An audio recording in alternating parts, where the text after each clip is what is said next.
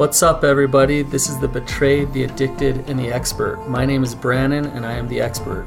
And I'm Ashlyn, and I was the betrayed. And I'm Kobe, the recovering addict. What you're going to get is 3 unique perspectives on recovery and tools for hope and healing. Hey guys, this is Kobe. My Friday 5 is called How Good Are You? And I don't know, that maybe that's kind of a cheesy name, but in truth, one of the issues that we have as addicts is we tend to judge ourselves based upon how much quote unquote bad we do in our lives. And this has been heavy on my mind this week because I've been dealing with a number of guys who have just been so deep in shame because they allow moments, literally moments, define who they are. And there's it's kind of like an onion of layers on defining who we are based upon a few small trivial things. Not that they're not weighty, but a few small moments. So one of the questions that I asked this week to a number of guys is how much of your average day is spent in addiction.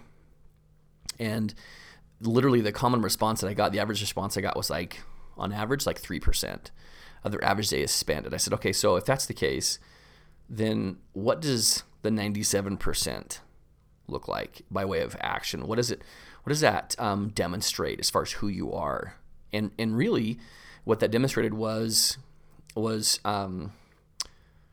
behavior that's really godlike. Behavior that exemplifies the way that Christ lived, that they just exuded good in what they did day to day, in the relationships and the different roles that they played in life.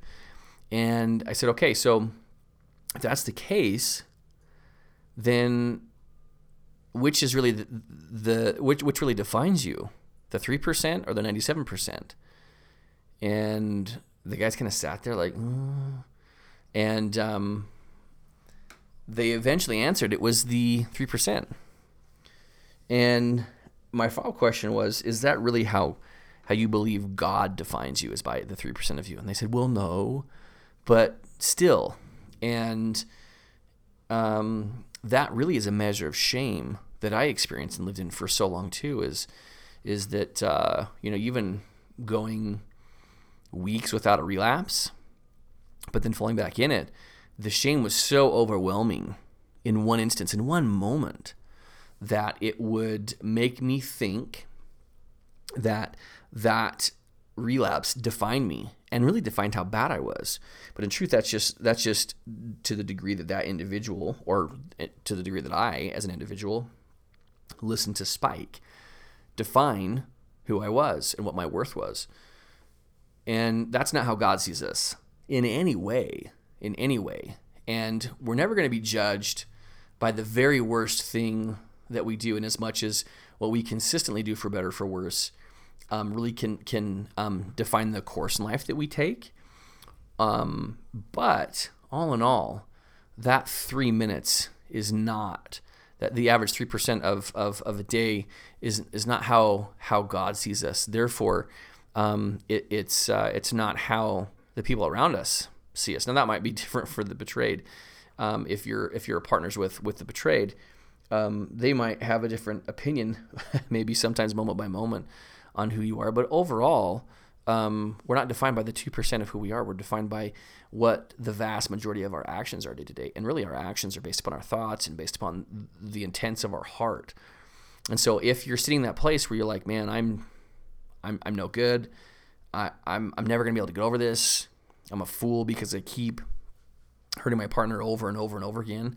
When am I going to stop? I'm not going to be able to stop. If any of those thoughts spin in your head, it's because Spike has your ear and is completely got you convinced that his truth is your truth, which is you're defined by the 2% of the way that your day is spent.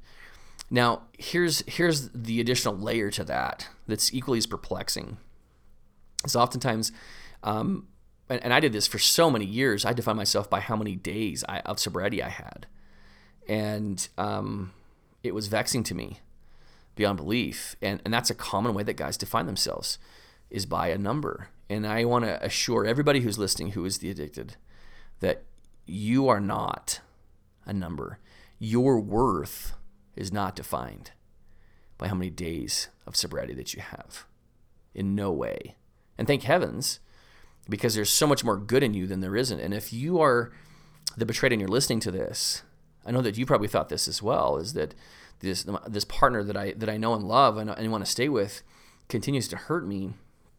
But just remember that they are not defined, as much as you might be hurting, they're not defined by the number of days that they have. And you might be waiting for the shoe drop because it's been a week and a half, and maybe your partner relapses every 2 weeks, and you're just waiting for that shoe to drop. But in truth, there's more good in him than there isn't. So the point with this Friday 5 is to say that God sees you not by the 3%, but by the 97%.